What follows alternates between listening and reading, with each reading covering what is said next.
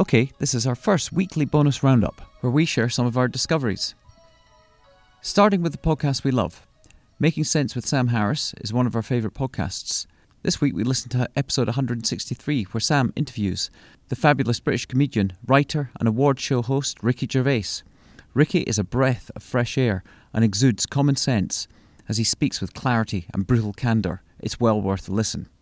We also found this online. PR agency Porta Novelli published a new report on purpose and Gen Z. It's well worth a read if you want to understand the expectations on brands and their social impact and purpose. Next up is something that was recommended to us by one of our upcoming guests, Joshua Spodek. It's called Project Drawdown. It's a world-class research organisation that reviews, analyses and identifies the most viable global climate solutions and shares their findings with the world.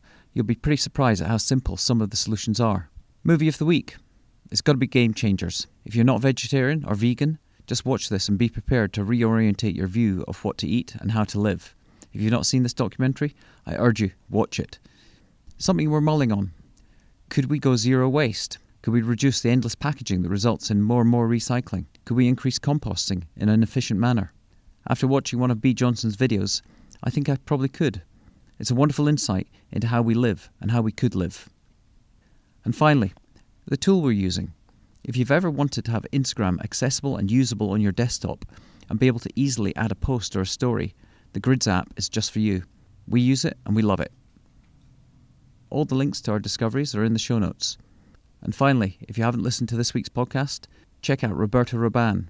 In this fascinating episode, Roberto discusses how his curiosity for people led him to photograph musicians from the Grateful Dead, Dylan, Janis Joplin, Jim Morrison, Hendrix, the Rolling Stones, the Beatles, Run DMC, Amy Winehouse, Madonna, and Gaga.